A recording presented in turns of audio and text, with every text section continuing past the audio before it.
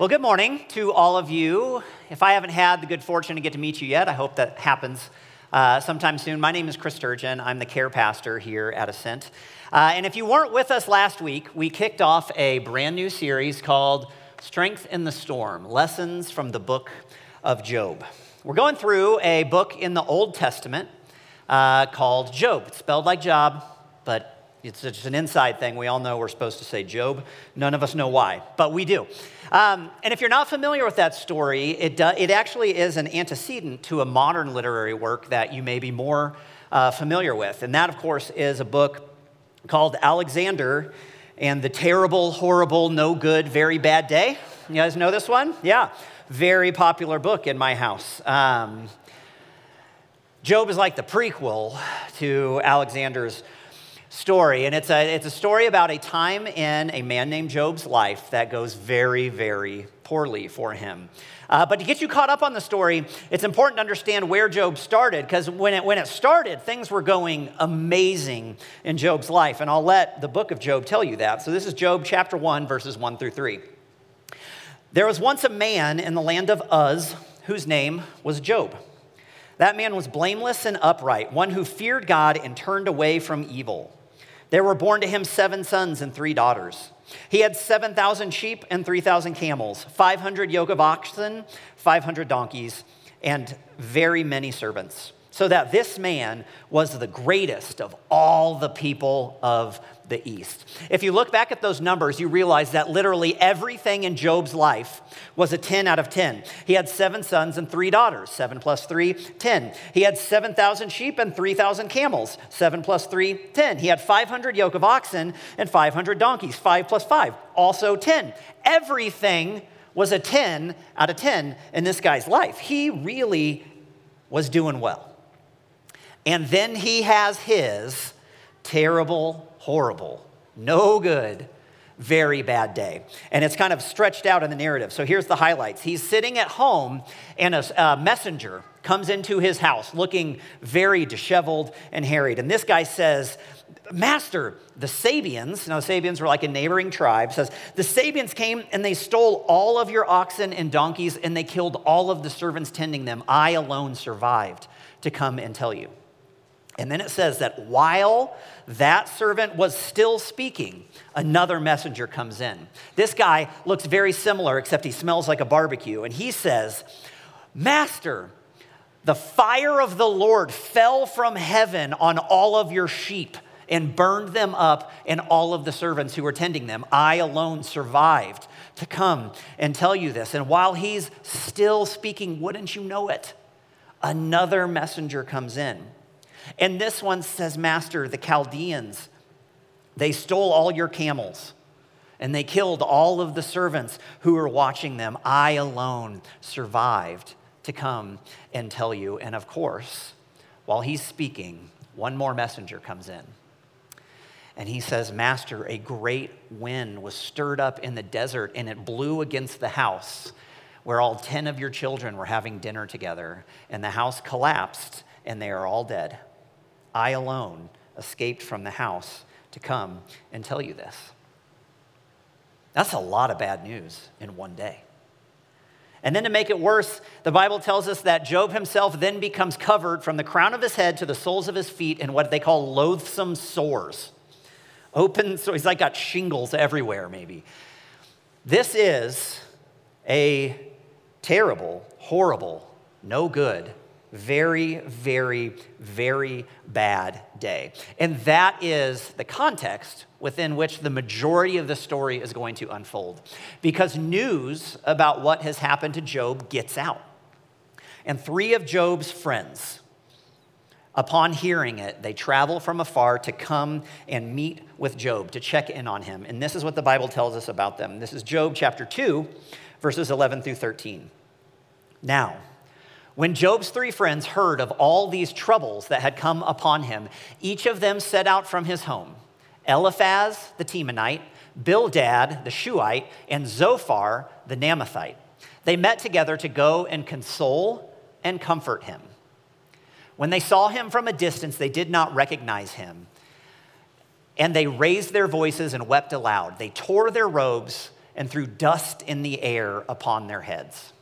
They sat with him on the ground 7 days and 7 nights, and no one spoke a word to him, for they saw that his suffering was very great. Job's friends hear the bad news, and they can't stay apart. They come to him in order to comfort and console him. Now, their attempts to do that form the majority of the book of Job. Each of them in turn, they're going to take turns giving speeches to Job, trying to comfort and console him, and then Job will speak back to them. That goes on for about 35 chapters. And at this point, it's important to remember that often in the Bible, what we get is a really clear example of what not to do. It is not always a book designed to tell us how to behave in a particular circumstance, because what becomes incredibly clear is that Eliphaz, Bildad, and Zophar are really terrible at offering comfort and consolation. Here's some highlights from their attempts. Eliphaz goes first. So after they've sat with Job in the silence for 7 days and 7 nights, Eliphaz stands up and he starts talking. This is Job chapter 5, verse 17. How happy is the one whom God reproves. Therefore, do not despise the discipline of the Almighty. Essentially saying, you know, Job, if you really think about it, you should be happy about this, right? Yeah, no, this is good. Think of all the free time you'll have now, huh? It's like retirement started early. Job will speak back to him and disagrees with Eliphaz's ability to put his finger right onto the heart of what's going on in Job's life. So Bildad gets up and he tries next. But listen to what Bildad says. This is Job chapter 8, verses 4 through 7. If your children sinned against him, he delivered them into the power of their transgression. If you will seek God and make supplication to the Almighty, if you are pure and upright, surely then he will rouse himself for you and restore to you your rightful place. Though your beginning was small, your later days will be very great. If you read that close enough, you'll realize that what Bildad is saying is that, listen, Job, your kids were dirty sinners who got what they deserved. But if you repent, you will get lots of great stuff. What do you think? Do you think that made Job feel better? Job didn't. Zophar, you can imagine like in this time while Eliphaz and Bildad talk, like Zophar's kind of back in the corner and he's got his arms crossed, and probably as they're talking, he's kind of like, And so finally they get done and he steps up and he's like, step aside, guys. I'll show you how you offer comfort and consolation to somebody who's hurting. And this is what Zophar says, Job chapter 11, verses 1 through 6.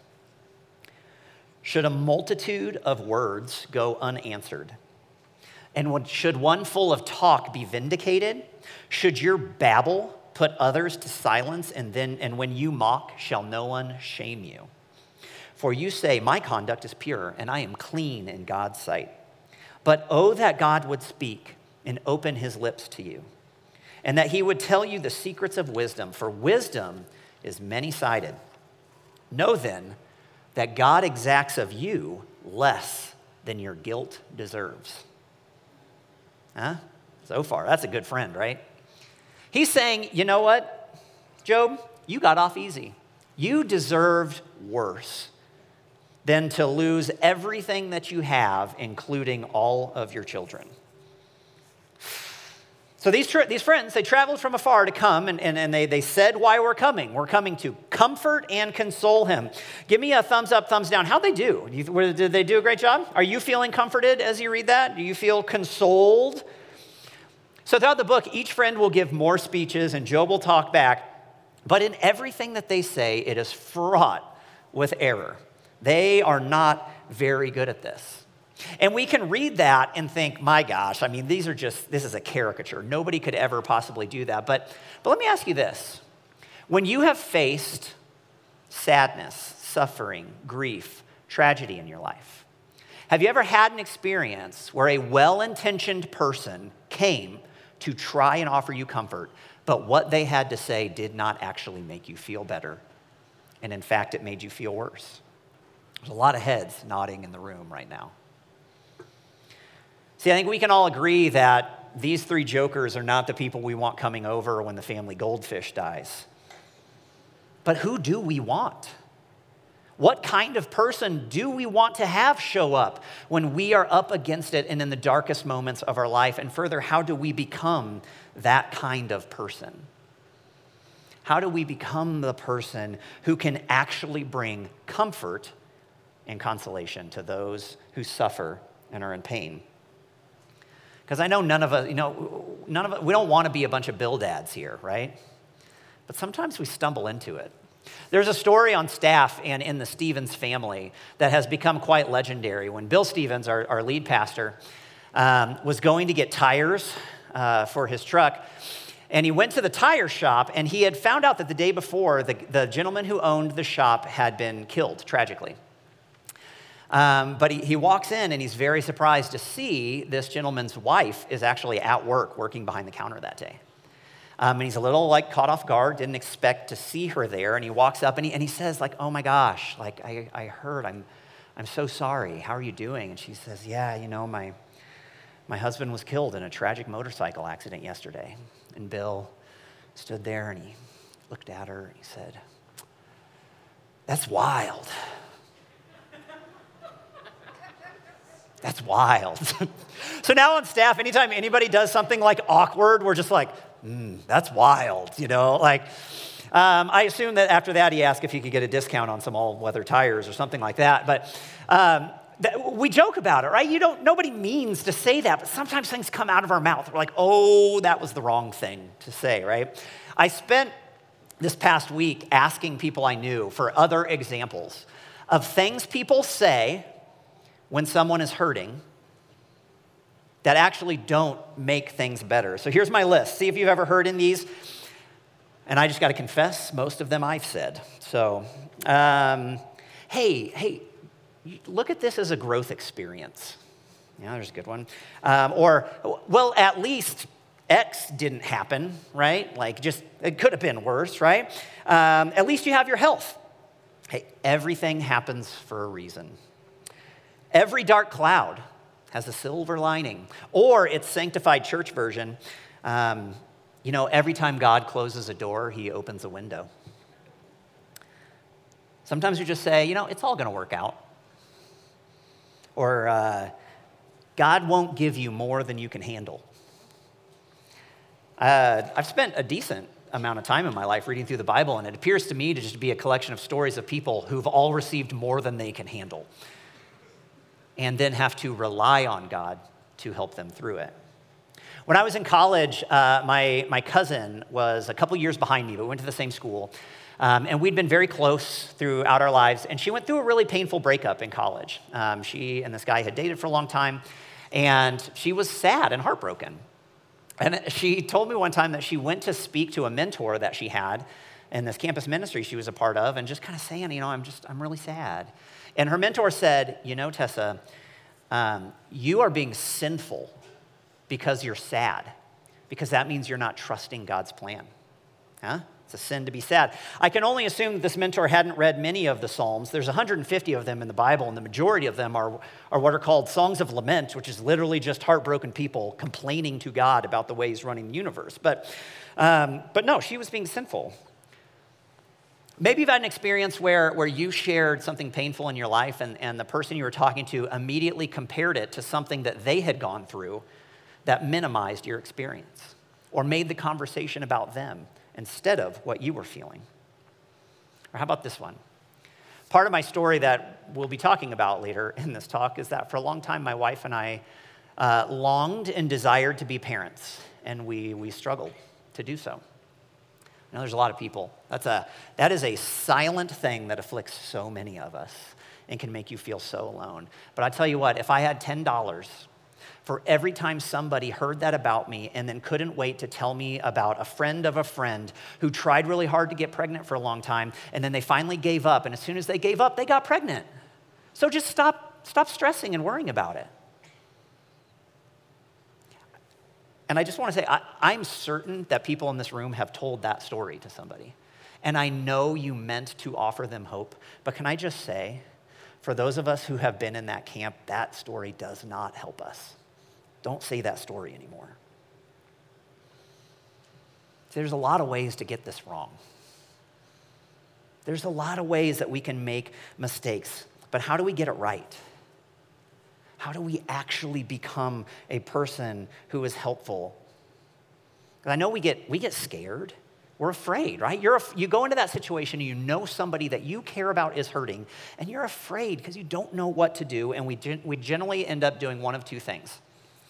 We either say and do nothing, we just avoid it entirely, or we do something that minimizes that person's experience, or we rush them to get past it and just be okay now.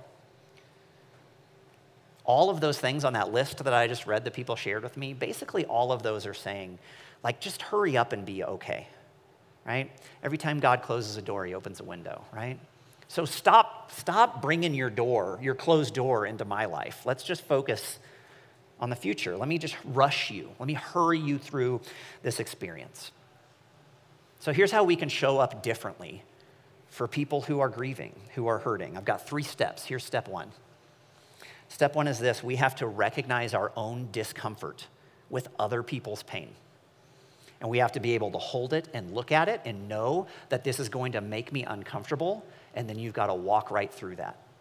And you have to embrace that pain in your own life and your own discomfort.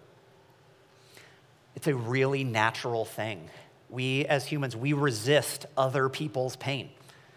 We resist other people's grief because it reminds us that could happen to me.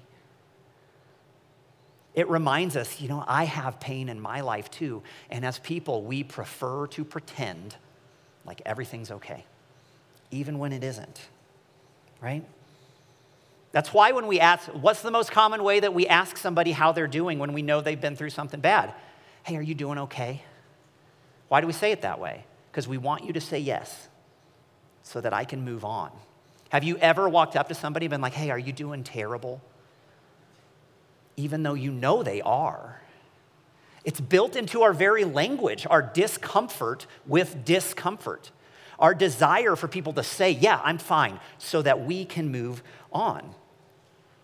We've got to learn to be willing to accept our own discomfort, because otherwise we'll do that and we'll move on. Or what's even worse and just as common is that we will just assure people that everything will be okay.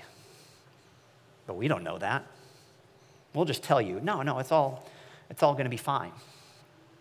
I shared that, struggling to become parents was a long part of my family's story. Well, that comes from the fact that previous to that, my wife had struggled with an autoimmune disorder that ultimately led to her body destroying her kidneys and her need for a transplant.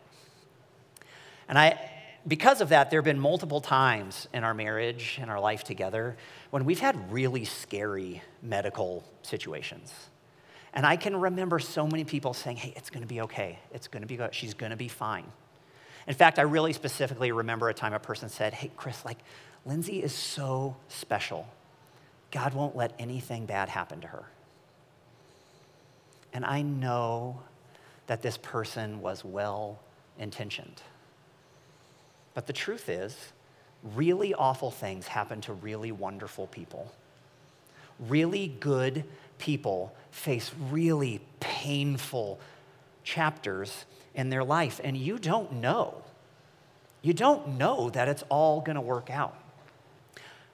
But I had an even deeper problem with that, because if you follow that chain of theology to its obvious end, right? She's so special that God won't let bad things happen to her, right? But you said that to me while something really bad is happening.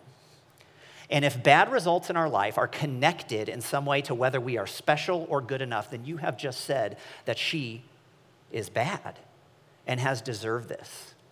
See, we can read what Zophar had to say. You know what, Job, you actually deserved worse, and think, who would ever say that? But we can dress that same phrase, that same theology up in lace and say it to people all the time. Assuring a person who is facing struggle, trial, grief, pain, and saying it's all going to be fine, ultimately isn't helpful. Lindsay's my wife, we were talking about this part of the sermon just last night, and remembering all of these really lovely, well-intentioned people who told us that everything would be fine. And what she had to say, she's like, as I think back on that, I just remember how small it made God feel. As if whether or not God is a good God was defined by what happens in my life. It just put God in this box that if you do what I ask, then you can be God. But otherwise, I walk away. Our discomfort can make, we're uncomfortable, so I want to tell you everything's going to be fine so that I get to be comfortable again. But there's another thing that can happen if we don't actually look at our own pain and discomfort, right? And that other thing is we just do nothing. We end up avoiding that person. We end up avoiding those people and making them feel more and more and more alone. This was how I acted for most of my life. I can remember having the thought all the time, maybe you can relate, thinking, knowing something had happened and being like, I don't want to bring it up. I don't want to make them sad. I don't want to bring, if he wants to talk to me about that, I totally will listen, but I don't want to bring it up. But here's the truth. Another part of my story, when I was 24 years old, my dad passed away quite unexpectedly. And in the time that followed that, as I was most heavily grieving it, it did not happen one single time that somebody asked me, Chris, I just have been thinking about you. How's your grieving process going? How's your family doing? Not once did it happen that I went, oh my gosh, I had forgotten my dad died. Why would you bring that up? Now I have to feel it again. That never happened. It was the controlling narrative of my internal life. It's all I thought about. But I didn't want to bring it up because I could feel that other people were uncomfortable with my grief. And my head would be like, well, I don't want to bum everybody out, so I don't want to talk about it. The times that people asked, invited me to share were the greatest gifts to me. Because in those times, I didn't have to feel alone. Because here's the thing, grief makes you feel alone.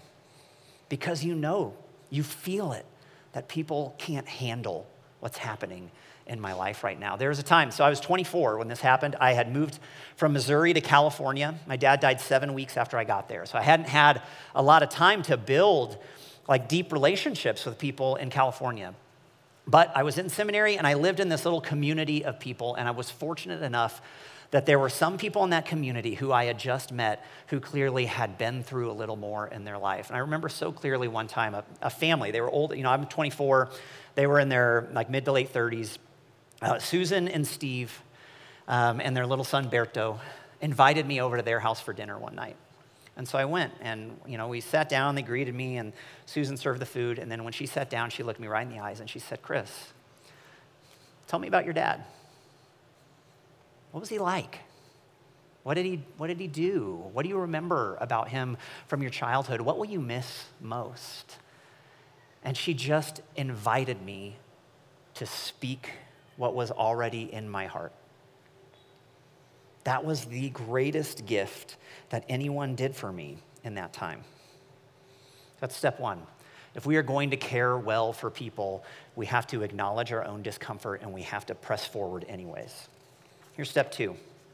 Just show up. This part's easy, right? Just actually show up. Your physical, literal presence matters a lot. At our house, I have two daughters. They're 5 and 8. And sometimes they have bad dreams. And they wake up afraid. And we keep in our bedroom a little kid's sleeping bag. And so if the girls wake up in the middle of the night and they're afraid, they know I can walk into mom and dad's room, put myself back to sleep in that sleeping bag. And you know what? It works every time. They fall right back asleep and they're able to finish their night of sleep. Why?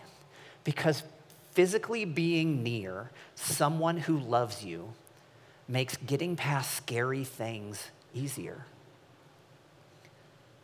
If you can just be close when that person that you know, that you love, that you care about is hurting, show up, get close to them.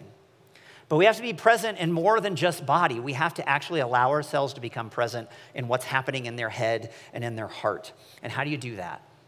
Well, you do that by asking questions. I think the thing I hear most often when I tell people I'm a care pastor, and that means I go to hospitals and visit people who are sometimes dying, who are ill, and they say, oh my gosh, I wouldn't know what to say. Well, I don't know what to say either, right? Because it's not about what you say. Unless you are a wizard, you don't have magical words that can fix whatever is wrong in someone's life. That's not the goal. It's not like you can come up with a perfect piece of advice to lay out and then be like, oh, thank you, I'm not sad anymore. It's not about what you say.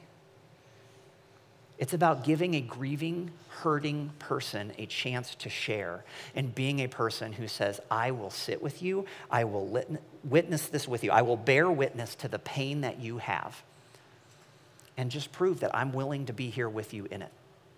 I will not be among the people who are gonna pull back, are gonna stay away, are gonna make you feel like they can't handle what's happening in your life right now. If you read through Job, you'll notice something.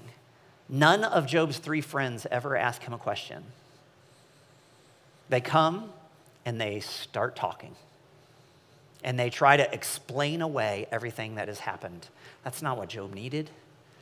He needed somebody who would join him in the ashes and be with him so that he didn't have to walk through that alone. That was step 2, show up. Here's step 3. This one's harder. Step 3 is to carry other people's burdens as best as you can. And I'm not as good at this one, but I am fortunate enough in my life to have met someone who was. And so I brought this. This little bound book is a collection of emails sent back and forth between my wife and I and a woman named Sally. Sally lived down the street from us right after we had gone through our transplant and were hoping to adopt babies. And if you know anyone in your life who has walked a path of adoption, you know that's a rugged road. But Sally, who I think is in her late 80s now, had lived a little bit more life than we have and was the most prayerful person still to this day that I've ever met in my life. And she became our help and our friend, our support as we walked through this. And so after our kids were born and we had adopted them, my wife, Lindsay, actually printed out the whole collection of our emails back and forth. And on the front of this, it says, prayers for my babies. This is the collection of how we got through those days that our girls will someday know this was an important piece of your story. And so I just want to share with you something that Sally wrote to us. This is kind of in between other messages, so there'll be some parts that you won't understand, but I think you'll get the gist of it. So it starts with, this is Lindsay's, my wife's, email to Sally on March 14th, 2013. Hi, Sally. Thank you for praying for us and for your words. The fear of being heartbroken over this baby feels so large. At this time, we had been matched with a birth mother, a pregnant young woman. But in the state of California, no adoption is final until the baby has been born and the birth mother has left hospital property and can then sign a piece of paper. And so it's this like very tenuous, scary time. So the fear of being heartbroken over this baby feels so large.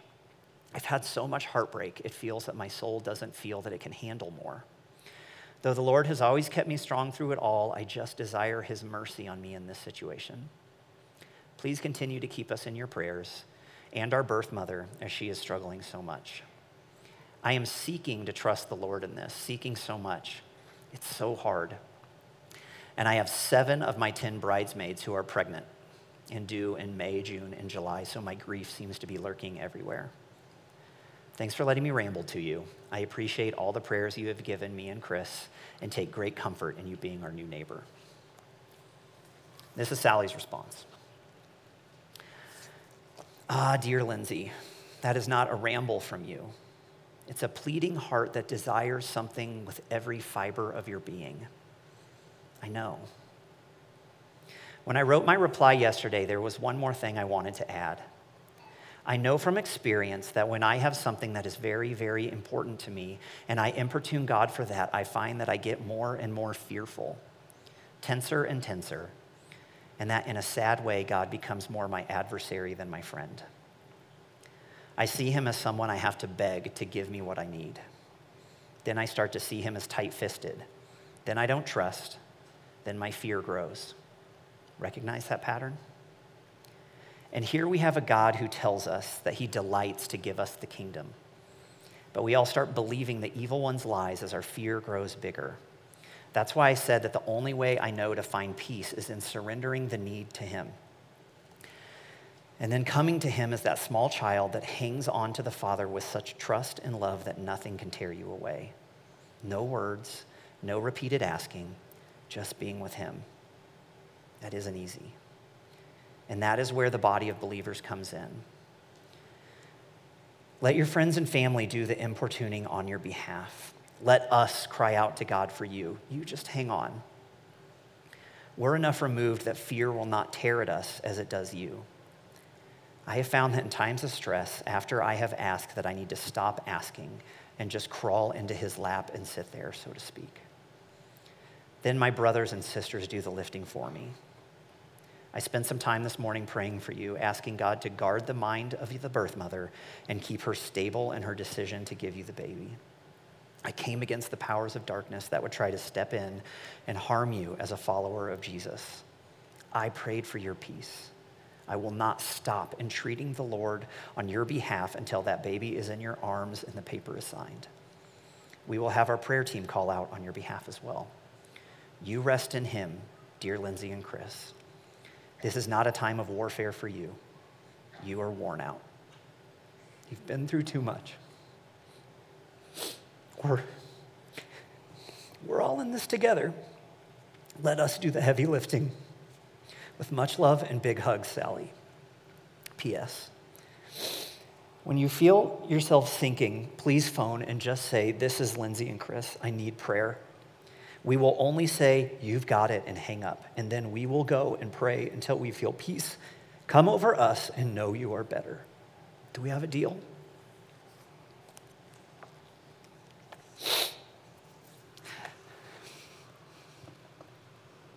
Sally hoped for us when we couldn't hope anymore.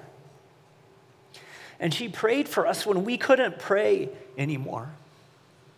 She carried our burdens in a way that we didn't even know another person could. When she said, we will keep asking, you stop and you just try as hard as you can to find comfort in the fact that your God loves you. You see, in this life, there can be no true comfort offered to anyone else without taking some pain into yourself. It will cost you to care for other people. To love deeply means to lose deeply. There just is no other way. There's an author named Henry Nouwen who I've loved to read for a long time, and he wrote a book called The Wounded Healer, where he talks about this idea that to be a person who truly heals others, you have to be in touch with your own woundedness. And in that book, he said this, for one man needs another to live, and the deeper he is willing to enter into the painful condition which he and others know, the more likely it is that he can be a leader leading his people out of the desert into the promised land. I know we all desire, when we love somebody who's in the desert, to be able to help them move forward. And we can only do it in as much as we are willing to acknowledge and to step into our own woundedness, and that we are willing to let their pain affect us. I will never, ever in my life forget Sally Russ, because she never pushed us to pretend that it wasn't nighttime. She just came and sat next to us in the dark. There's a old Austrian poet and novelist named Rainer Maria Rilke. And I've never been much of a poetry guy, but I've been trying to read poetry later because in my life I can approach things more like an engineer, right? Where I just want to, I can be very kind of bookish like that. And this forces me to stop and question and embrace mystery. And so for the last couple years, I've tried to read through this one book, and I still haven't finished it yet. But there's one poem. This is his book called The Book of Hours, Love Poems to God. He's a man of very deep faith. And he wrote this: God speaks to each of us as he makes us, then walks with us silently out of the night. These are the words we dimly hear. You, sent out beyond your recall, go to the limits of your longing. Embody me. Flare up like flame and make big shadows I can move in. Let everything happen to you, beauty and terror. Just keep going. No feeling is final. Don't let yourself lose me. Nearby is the country they call life. You will know it by its seriousness. Give me your hand. The stanza that I cannot forget, where he says, let everything happen to you, beauty and terror. Just keep going. No feeling is final. Don't let yourself lose me. To truly offer comfort and consolation to the people that we love, we have to keep going. Through the beauty and the terror. We have to meet them in the nighttime so that they don't have to face that terror alone. Would you all pray with me? Jesus, help us to be the kind of friend who will sit with others in the dark so that they won't face the terror alone. And Jesus, we thank you that you are no stranger to the nighttime. That thousands of years before you were born on this earth, the prophet Isaiah prophesied about you, calling you a man of sorrows, and told us that you would be one who comes alongside us, who would carry our infirmities, our pain, our burdens, that you would take that pain onto yourself, and that by your bruises we would be healed. God, we ask for that healing for ourselves. And we ask for the strength to follow in that model, that we could show up and be people who bring healing to those we most love. Amen.